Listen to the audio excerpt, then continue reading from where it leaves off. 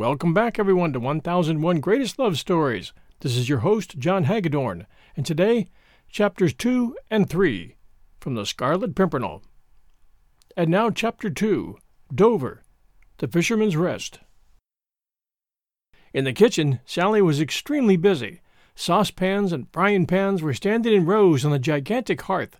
The huge stock-pot stood in a corner, and the jack turned with slow deliberation and presented alternately to the glow every side of a noble sirloin of beef. The two little kitchen maids bustled around, eager to help, hot and panting, with cotton sleeves well tucked up above the dimpled elbows, and giggling over some private jokes of their own, whenever Miss Sally's back was turned for a moment. And old Jemima, stolid in temper and solid in bulk, kept up a long and subdued grumble, while she stirred the stock-pot methodically over the fire. "What ho, Sally!" came in cheerful, if none too melodious accents from the coffee-room close by. "Lud bless my soul!" exclaimed Sally, with a good-humored laugh. "What be they all wantin' now, I wonder?" "Beer, of course," grumbled Jemima. "You don't 'spect Jimmy Pitkin to have done with one tankard, do you?"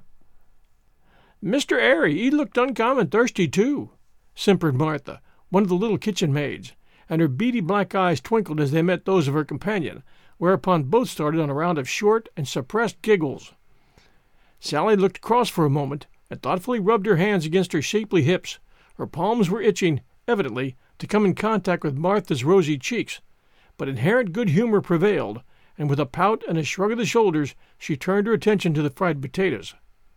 "Hey, Sally!" And a chorus of pewter mugs, tapped with impatient hands against the oak tables of the coffee-room, accompanied the shouts for mine host's buxom daughter. "Sally!" shouted a more persistent voice. "Are you going to be all night with that there beer?" "I do think Father might get the beer for them," muttered Sally, as Jemima, stolidly and without further comment, took a couple of foam-crowned jugs from the shelf and began filling a number of pewter tankards with some of that home-brewed ale for which the Fisherman's Rest had been famous since the days of King Charles. "He knows how busy we are in here." "Your father's too busy discussing politics with Mr. Empsey to worry himself about you in the kitchen," grumbled Jemima under her breath. Sally had gone to the small mirror which hung in a corner of the kitchen, and was hastily smoothing her hair and setting her frilled cap at its most becoming angle over her dark curls. Then she took up the tankards by their handles, 3 in each strong brown hand, and laughing, grumbling, blushing, carried them through into the coffee-room. There was certainly no sign of the bustle and activity which kept 4 women busy and hot in the glowing kitchen beyond. The coffee-room of the Fisherman's Rest is a showplace now at the beginning of the 20th century. At the end of the 18th, in the year of our grace 1792, it had not yet gained that notoriety and importance which 100 additional years and the craze of age have since bestowed upon it. Yet it was an old place, even then, for the oak rafters and beams were already black with age, as were the panelled seats with their tall backs, and the long polished tables between, on which innumerable pewter tankards had left fantastic patterns of many-sized rings. In the leaded window, high up, a row of pots of scarlet geraniums and blue larkspur gave the bright note of color against the dull background of the oak. That Mr. Jellyband, landlord of the Fisherman's Rest at Dover, was a prosperous man, was of course clear to the most casual observer. The pewter on the fine old dressers, the brass above the gigantic hearth, shone like silver and gold. The red-tiled floor was as brilliant as a scarlet geranium on the window-sill. This meant that his servants were good and plentiful, that the custom was constant, and of that order which necessitated the keeping up of the coffee-room to a high standard of elegance and order. As Sally came in, laughing through her frowns and displaying a row of dazzling white teeth, she was greeted with shouts and a chorus of applause. "Why, here's Sally! What ho, Sally! Hurrah for pretty Sally!" "I thought you'd grown deaf in that kitchen of yours," muttered Jimmy Pitkin, as he passed the back of his hand across his very dry lips. All right," laughed Sally, as she deposited the freshly filled tankards upon the tables. "Why, what a hurry, to be sure! And is your grandmother a-dying, and you wanting to see the poor soul afore she'm gone? I never seen such a mighty Russian." A chorus of good-humored laughter greeted this witticism, which gave the company there present food for many jokes, for some considerable time. Sally now seemed in less of a hurry to get back to her pots and pans. A young man with fair curly hair and eager, bright blue eyes was engaging most of her attention and the whole of her time, whilst broad witticisms about Jimmy Pitkin's fictitious grandmother flew from mouth to mouth, mixed with heavy puffs of pungent tobacco smoke. Facing the hearth, his legs wide apart, a long clay pipe in his mouth, stood mine host himself, worthy Mr. Jellyband, landlord of the Fisherman's Rest, as his father had been before him, aye, and his grandfather, and great-grandfather too, for that matter. Portly in build, jovial in countenance, and somewhat bald of pate, Mr. Jellyband was indeed a typical rural John Bull of those days, the days when our prejudiced insularity was at its height, when to an Englishman, be he lord, yeoman, or peasant, the whole of the continent of Europe was a den of immorality, and the rest of the world an unexploited land of savages and cannibals. There he stood, mine worthy host, firm and well set up on his limbs, smoking his long churchwarden, and caring nothing for nobody at home, and despising everybody abroad. He wore the typical scarlet waistcoat with shiny brass buttons, the corduroy breeches, the grey worsted stockings and smart buckled shoes that characterized every self-respecting innkeeper in Great Britain in these days, and while pretty, motherless Sally had need of 4 pairs of brown hands to do all the work that fell on her shapely shoulders, worthy Jellyband discussed the affairs of nations with his most privileged guest.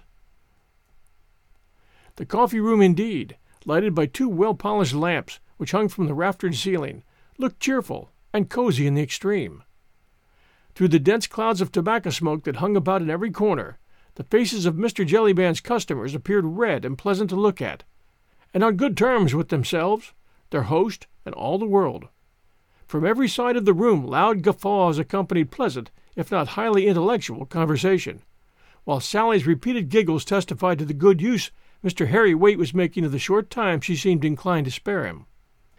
They were mostly fisher folk who patronized Mr. Jellyband's coffee-room, but fishermen are known to be very thirsty people. The salt which they breathe in, when they are on the sea, accounts for their parched throats when on shore. But the Fisherman's Rest was something more than a rendezvous for these humble folk. The London and Dover coach started from the hostel daily, and passengers who had come across the Channel, and those who started for the grand tour, all became acquainted with Mr. Jellyband, his French wines, and his home-brewed ales. It was towards the close of September, 1792, and the weather, which had been brilliant and hot throughout the month, had suddenly broken up. For 2 days torrents of rain had deluged the south of England, doing its level best to ruin what chances the apples and pears and late plums had of becoming really fine, self-respecting fruit. Even now it was beating against the leaded windows and tumbling down the chimney, making the cheerful wood fire sizzle in the hearth. "Law, did you ever see such a wet September, Mr. Jellyband?" asked Mr. Hempseed. He sat in one of the seats inside the hearth, did Mr. Hempseed, for he was an authority and an important personage not only at the Fisherman's Rest, where Mr. Jellyband always made a special selection of him as a foil for political arguments, but throughout the neighborhood, where his learning, and notably his knowledge of the Scriptures, was held in the most profound awe and respect. With one hand buried in the capacious pockets of his corduroys underneath his elaborately worked, well-worn smock, the other holding his long clay pipe, Mr. Hempseed sat there looking dejectedly across the room at the rivulets of moisture which trickled down the window panes. "No," replied Mr. Jellyband, sententiously. "I dunno, Mr. Hempseed, as I ever did, and I've been in these parts nigh on 60 years. Aye, you wouldn't recollect the first 3 years of them 60, Mr. Jellyband," quietly interposed Mr. Hempseed. "I don't know as I'd ever seen an infant take much note of the weather, leastways not in these parts, and I've lived here nigh on 75 years, Mr. Jellyband." The superiority of this wisdom was so incontestable that for the moment Mr. Jellyband was not ready with his usual flow of argument. "It do seem more like April than September, don't it?" continued Mr. Hempseed, dolefully, as a shower of raindrops fell with a sizzle upon the fire. "Aye, that it do," assented the worthy host. "But then, what can you expect, Mr. Hempseed, I says, with such a government as we've got?" Mr. Hempseed shook his head with an infinity of wisdom, tempered by deeply rooted mistrust of the British climate and the British government. "I don't expect nothing, Mr. Jellyband," he said. "Poor folks like us is of no account up there in London. I knows that, and it's not often as I do complain. But when it comes to sich wet weather in September, and all me fruit a-rottin' and a-dyin' like the guption mother's firstborn, and doin' no more good than they did, poor dears, save to a lot of Jews, peddlers and sich, with their oranges and such like foreign ungodly fruit, which nobody'd buy if English apples and pears was nicely swelled. As the Scriptures say—" "That's quite right, Mr. Hempseed," retorted Jellyband, "and as I says, what can you expect? There's all them Frenchy devils over the channel yonder a-murderin' their king and nobility, and Mr. Pitt and Mr. Fox and Mr. Burke a-fightin' between them if we Englishmen should allow them to go on in their ungodly way." "Let 'em murder," says Mr. Pitt. "Stop 'em," says Mr. Burke. "And let 'em murder, says I, and be damned to 'em," said Mr. Hempseed, emphatically, for he had but little liking for his friend Jellyband's political arguments, wherein he always got out of his depth, and had but little chance for displaying those pearls of wisdom which had earned him so high a reputation in the neighborhood, and so many free tankards of ale at the Fisherman's Rest. "Let 'em murder," he repeated again, "but don't let's 'ave such rain in September, for that's agin the law and the Scriptures, which says—" "Lud, Mr. Ari, how you made me jump!"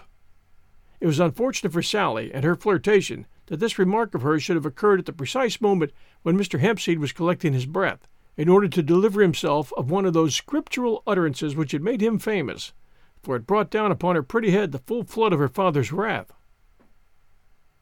"Now then, Sally, me girl, now then," he said, trying to force a frown upon his good-humored face. "Stop that fooling with them young jackanapes and get on with the work." "The work's getting on all right, father." But Mr. Jellyband was peremptory. He had other views for his buxom daughter, his only child, who would in God's good time become the owner of the Fisherman's Rest, than to see her married to one of these young fellows who earned but a precarious livelihood with their net. "Did you hear me speak, me girl?" he said, in that quiet tone which no one inside the inn dared to disobey. "Get on with my Lord Tony's supper, for if it ain't the best we can do, and he not satisfied, see what you'll get, that's all." And reluctantly Sally obeyed. "Is you expectin' special guest then tonight, Mr. Jellyband?" asked Jimmy Pitkin, in a loyal attempt to divert his host's attention from the circumstances connected with Sally's exit from the room. "Aye, that I be," replied Jellyband. "Friends of my Lord Tony hisself, dukes and duchesses from over the water yonder, whom the young lord and his friend Sir Andrew Ffoulkes and other young noblemen have helped out of the clutches of them murderin' devils." But this was too much for Mr. Hempseed's querulous philosophy. "Lord," he said, "what do they do that for, I wonder? I don't hold not with interfering in other folks' ways. As the Scriptures say—" "Maybe, Mr. Hempseed," interrupted Jellyband, with biting sarcasm, "as you're a personal friend of Mr. Pitt, and as you says along with Mr. Fox, let 'em murder, says you." "Pardon me, Mr. Jellyband," feebly protested Mr. Hempseed. "I dunno as I ever did say that." But Mr. Jellyband had at last succeeded in getting upon his favorite hobby horse, and had no intention of dismounting in any hurry. "Or maybe you've made friends with some of them French chaps, who they do say have come over here on purpose to make us Englishmen agree with their murderin' ways." "I don't know what you mean, Mr. Jellyband," suggested Mr. Hempseed. All I know is, loudly asserted mine host, that there was my friend Peppercorn, who owns the Blue-Faced Boar, and as true and loyal an Englishman as you'd see in the land. And now look at him. He made friends with some of them frog-eaters, obnobbed with them just as if they was Englishmen, and not just a lot of immoral, God-forsaken furrin spies. Well, and what happened? Peppercorn, he now ups and talks of revolutions and liberty, and down with the aristocrats, just like Mr. Hempseed over there." "Pardon me, Mr. Jellyband," again interposed Mr. Hempseed, feebly. "I don't know if I ever did—" Mr. Jellyband had appealed to the company in general, who were listening awestruck and open-mouthed at the recital of Mr. Peppercorn's defalcations. At one table 2 customers, gentlemen apparently by their clothes, had pushed aside their half-finished game of dominoes, and had been listening for some time, and evidently with much amusement at Mr. Jellyband's international opinions. One of them now, with a quiet, sarcastic smile still lurking round the corners of his mobile mouth, turned towards the center of the room where Mr. Jellyband was standing. "You seem to think, mine honest friend," he said quietly, "that these Frenchmen, spies, I think you call them, are mighty clever fellows to have made mincemeat, so to speak, of your friend Mr. Peppercorn's opinions." Now how did they accomplish that, think you? Blood, sir, I suppose they talked 'em over. Those Frenchies, I've heard it said, have got the gift of gab, and Mr. Hempseed here will tell you how it is that they just twist some people round their little fingers. Indeed, and is that so, Mr. Hempseed? Inquired the stranger, politely. Nay, sir, replied Mr. Hempseed, much irritated. I don't know as I can give you the information you require. Faith, then, said the stranger, let us hope, my worthy host, that these clever spies will not succeed in upsetting your extremely loyal opinions. But this was too much for Mr. Jellyband's pleasant equanimity. He burst into an uproarious fit of laughter, which was soon echoed by those who happened to be in his debt. Ha ha! He laughed in every key, did our worthy host, and laughed until his sides ached and his eyes streamed. At me! Hark at that! Did you hear him say that they'd be soon upset in my opinions? Eh? Lord love you, sir, but you do say some queer things. Well, Mr. Jellyband, said Mr. Hempseed, sententiously, you know what the Scriptures say? Let him who stands take and heed, lest he fall. But then hark ye, Mr. Hempseed, retorted Jellyband, still holding his sides with laughter. The Scriptures didn't know me. Why, I wouldn't so much as drink a glass of ale with one of them murdering Frenchmen, and nothing to make me change my opinions. Why, I've heard it said that them frog-eaters can't even speak the king's English, so of course, if any of 'em tried to speak their God-forsaken lingo to me, why, I should spot them directly, see? And forewarned is forearmed, as the saying goes. Aye, my honest friend, assented the stranger, cheerfully. I see that you are much too sharp, and a match for any 20 Frenchmen. And here's to your very good health, my worthy host, if you'll do me the honor to finish this bottle of mine with me. I'm sure you're very polite, sir, said Mr. Jellyband, wiping his eyes, which were still streaming with the abundance of his laughter. And I don't mind if I do. The stranger poured out a couple of tankards full of wine, and having offered one to mine host, he took the other himself. Loyal Englishmen as we all are, he said, whilst the same humorous smile played round the corners of his thin lips. Loyal as we are, we must admit that this at least is one good thing which comes to us from France. Aye, we'll none of us deny that, sir, assented mine host. And here's to the best landlord in England, our worthy host, Mr. Jellyband, said the stranger, in a loud tone of voice. Hip, hip, hurrah! Retorted the whole company present.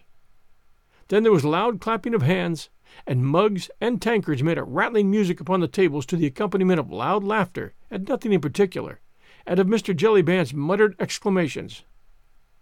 Just fancy me being talked over by any God-forsaken foreigner. What? Lord love you, sir, but you do say some queer things. To which obvious fact the stranger hardly assented. It was certainly a preposterous suggestion that anyone could ever upset Mr. Jellyband's firmly rooted opinions about the utter worthlessness of the inhabitants of the whole continent of Europe. We'll return to Chapter 3 right after these sponsor messages. And now, Chapter 3 of The Scarlet Pimpernel, The Refugees. Feeling in every part of England certainly ran very high at this time against the French and their doings. Smugglers and legitimate traders between the French and English coast brought snatches of news from over the water, which made every honest Englishman's blood boil, and made him long to have a good go at those murderers, who had imprisoned their king and all his family, subjected the Queen and the royal children to every species of indignity, and were even now loudly demanding the blood of the whole Bourbon family and of every one of its adherents. The execution of Princessa de Lamballe, Marie Antoinette's young and charming friend, had filled everyone in England with unspeakable horror. The daily execution of scores of royalists of good family, whose only sin was their aristocratic name, seemed a cry for vengeance to the whole of civilized Europe. Yet with all that, no one dared to interfere. Burke had exhausted all his eloquence in trying to induce the British government to fight the revolutionary government of France, but Mr. Pitt, with characteristic prudence, did not feel that this country was fit yet to embark on another arduous and costly war. It was for Austria to take the initiative, Austria, whose fairest daughter was even now a dethroned queen, imprisoned and insulted by a howling mob, and surely 'twas not, so argued Mr. Fox, for the whole of England to take up arms, because one set of Frenchmen chose to murder another.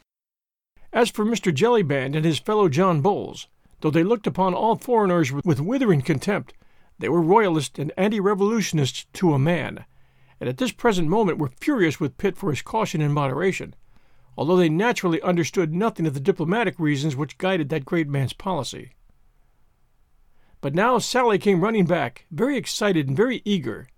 The joyous company in the coffee-room had heard nothing of the noise outside, but she had spied a dripping horse and rider who had stopped at the door of the Fisherman's Rest, and while the stable-boy ran forward to take charge of the horse, pretty Miss Sally went to the front door to greet the welcome visitor. "I think I'd see my Lord Antony's horse out in the yard, father," she said, as she ran across the coffee-room. But already the door had been thrown open from outside, and the next moment an arm, covered in drab cloth and dripping with the heavy rain, was round pretty Sally's waist, while a hearty voice echoed along the polished rafters of the coffee-room. "Aye, and bless your brown eyes for being so sharp, my pretty Sally," said the man who had just entered, whilst worthy Mr. Jellyband came bustling forward, eager, alert, and fussy, as became the advent of one of the most favoured guests of his hotel. "Lud, I protest, Sally," added Lord Antony, as he deposited a kiss on Miss Sally's blooming cheeks, "but you are growing prettier and prettier every time I see you, and my honest friend, Jellyband here, must have hard work to keep the fellows off that slim waist of yours. What say you, Mr. Waite?" Mr. Waite, torn between his respect for my lord and his dislike of that particular type of joke, only replied with a doubtful grunt. Lord Antony Dewhurst, one of the sons of the Duke of Exeter, was in those days a very perfect type of young English gentleman. Tall, well set up, broad of shoulders, and merry of face, his laughter rang loudly wherever he went. A good sportsman, a lively companion, a courteous, well-bred man of the world, with not too much brains to spoil his temper, he was a universal favourite in London drawing-rooms or in the coffee-rooms of village inns. At the Fisherman's Rest, everyone knew him, for he was fond of a trip across to France, and always spent a night under worthy Mr. Jellyband's roof on his way there or back. He nodded to Waite, Pitkin, and the others as he at last released Sally's waist and crossed over to the hearth to warm and dry himself. As he did so, he cast a quick, somewhat suspicious glance at the two strangers, who had quietly resumed their game of dominoes, and for a moment a look of deep earnestness, even of anxiety, clouded his jovial young face. But only for a moment. The next he had turned to Mr. Hempseed, who was respectfully touching his forelock. "Well, Mr. Hempseed, and how is the fruit?" "Badly, my lord, badly," replied Mr. Hempseed, dolefully. "But what can you expect with this here government favouring them rascals over in France, who would murder their king and all their nobility?" "Odds life," retorted Lord Antony, "so they would, honest Hempseed, at least those they can get hold of. Worse luck. But we've got some friends coming here tonight, who at any rate have evaded their clutches." It almost seemed, when the young man said these words, as if he threw a defiant look towards the quiet strangers in the corner. "Thanks to you, my lord, and to your friends, so I've heard it said," said Mr. Jellyband. But in a moment Lord Antony's hand fell warningly on the host's arm. "Hush," he said peremptorily, and instinctively once again looked towards the strangers. "Oh, Lord love you, they're all right, my lord," retorted Jellyband. "Don't you be afraid. I wouldn't have spoken, only I knew we were among friends. That gentleman over there is as true and loyal a subject to King George as you are yourself, my lord, save in your presence. But he has lately arrived in Dover, and is settling down in business in these parts." "In business, ah? Faith, then, it must be as an undertaker, for I vow I never beheld a more rueful countenance." "Nay, nay, my lord, I believe that the gentleman's a widower, which no doubt would account for the melancholy of his bearing. But he is a friend, nevertheless, I'll vouch for that. And you will own, my lord, that who should judge of a face better than the landlord of a popular inn?" "Oh, that's all right, then, if we're among friends," said Lord Antony, who evidently did not care to discuss the subject with his host. "But tell me, you have no one else staying here, do you?" "No one, my lord, and no one coming either. Leastways—" "Leastways?" "No one your lordship would object to, I know." "Who is it?" "Well, my lord, Sir Percy Blakeney and his lady will be here presently. But they ain't a-going to stay." "Lord Blakeney?" queried Lord Antony, in some astonishment. "Aye, my lord. Sir Percy's skipper was here just now. He says that my lady's brother is crossing over to France today in the Daydream, which is Sir Percy's yacht, and Sir Percy and my lady will come with him as far as here to see the last of him. It don't put you out, do it, my lord?" No, it doesn't put me out, friend. Nothing will put me out, unless that supper is not the very best which Miss Sally can cook, and which has ever been served in the Fisherman's Rest." "You need have no fear of that, my lord," said Sally, who all this while had been busy setting the table for supper, and very gay and inviting it looked, with a large bunch of brilliantly colored dahlias in the center, and the bright pewter goblets and blue china about. "How many shall I lay for, my lord?" "5 places, pretty Sally, but let the supper be enough for 10 at least. Our friends will be tired, and I hope hungry. As for me, I vow I could demolish a baron of beef tonight." "And here they are, I do believe," said Sally, excitedly, as a distant clatter of horses and wheels could now be distinctly heard, drawing rapidly nearer. There was general commotion in the coffee-room. Everyone was curious to see my Lord Antony's swell friends from over the water.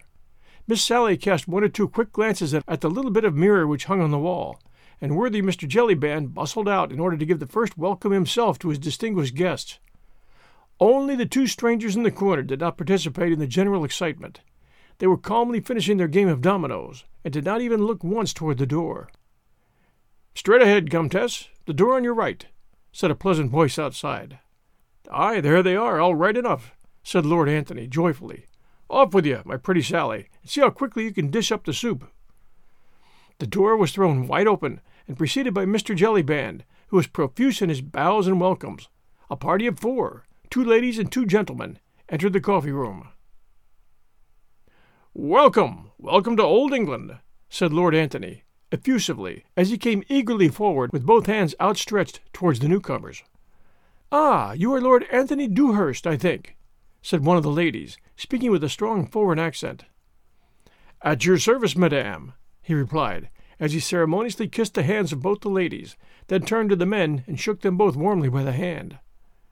Sally was already helping the ladies to take off their traveling cloaks, and both turned, with a shiver, towards the brightly blazing hearth. There was a general movement among the company in the coffee-room. Sally had bustled off to her kitchen, whilst Jellyband, still profuse with his respectful salutations, arranged 1 or 2 chairs around the fire. Mr. Hempseed, touching his forelock, was quietly vacating the seat in the hearth. Everyone was staring curiously, yet deferentially, at the foreigners. "Ah, messieurs, what can I say?" said the elder of the 2 ladies, as she stretched a pair of fine, aristocratic hands to the warmth of the blaze, and looked with unspeakable gratitude first at Lord Antony, then at one of the young men who had accompanied her party, and who was busy divesting himself of his heavy, caped coat. "Only that you're glad to be in England, Comtesse," replied Lord Antony, "and that you have not suffered too much from your trying voyage." Indeed, we are glad to be in England," she said, while her eyes filled with tears, "and we've already forgotten all that we've suffered." Her voice was musical and low, and there was a great deal of calm dignity and of many sufferings nobly endured marked in the handsome, aristocratic face, with its wealth of snow-white hair dressed high above the forehead after the fashion of the times. "I hope my friend, Sir Andrew Ffoulkes, proved an entertaining travelling companion, madame." "Ah, indeed, Sir Andrew was kindness itself. How could my children and I ever show enough gratitude to all of you, messieurs?" Her companion, a dainty, girlish figure, childlike and pathetic in his look of fatigue and of sorrow, had said nothing as yet, but her eyes, large, brown, and full of tears, looked up from the fire and sought those of Sir Andrew Ffoulkes, who had drawn near to the hearth and to her. Then, as they met his, which were fixed with unconcealed admiration upon the sweet face before him, a thought of warmer color rushed up to her pale cheeks. "So this is England," she said, as she looked round with childlike curiosity at the great open hearth, the oak rafters, and the yokels with their elaborate smocks and jovial, rubicund, very British countenances. "It's a bit of it, mademoiselle," replied Sir Andrew, smiling, "but all of it at your service." The young girl blushed again, but this time a bright smile, fleet and sweet, illumined her dainty face. She said nothing, and Sir Andrew too was silent. Yet those 2 young people understood one another, as young people have a way of doing all the world over, and have done since the world began. "But I say, supper!" Here broke in Lord Antony's jovial voice. "Supper, honest Jellyband! Where is that pretty wench of yours and the dish of soup? Zooks, man, while you stand there gaping at the ladies, they'll faint with hunger." One moment, my lord," said Jellyband, as he threw open the door that led to the kitchen and shouted lustily, "Sally! Hey, Sally there! Are you ready, my girl?" Sally was ready, and the next moment she appeared in the doorway carrying a gigantic tureen, from which rose a cloud of steam and an abundance of savory odor.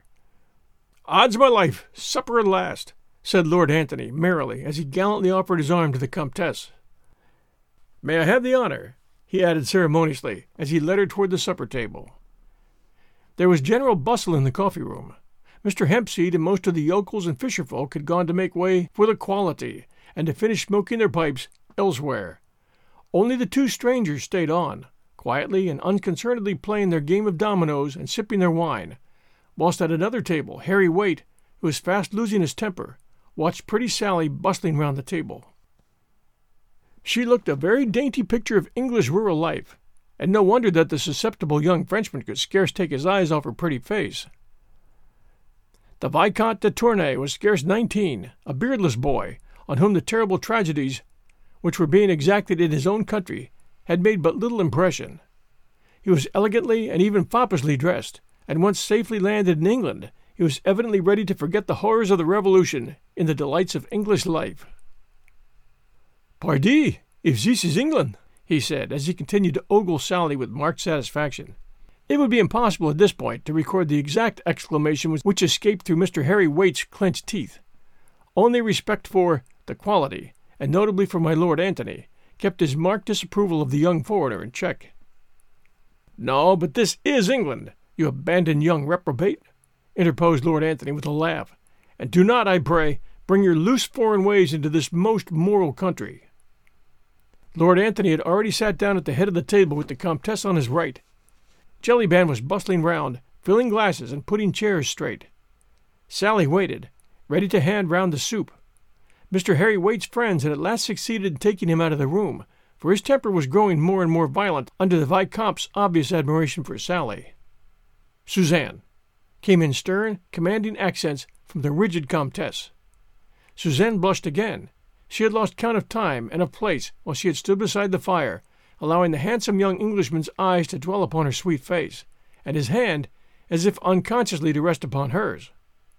Her mother's voice brought her back to reality once more, and with a submissive "Yes, mamma," she too took her place at the supper table. Thanks for joining us for chapters 2 and 3 of The Scarlet Pimpernel. This is your host, John Hagedorn, and we'll return next Sunday night at 8 p.m. Eastern Time with chapters 4 and 5. Until then, everyone, stay safe, and we'll be back soon.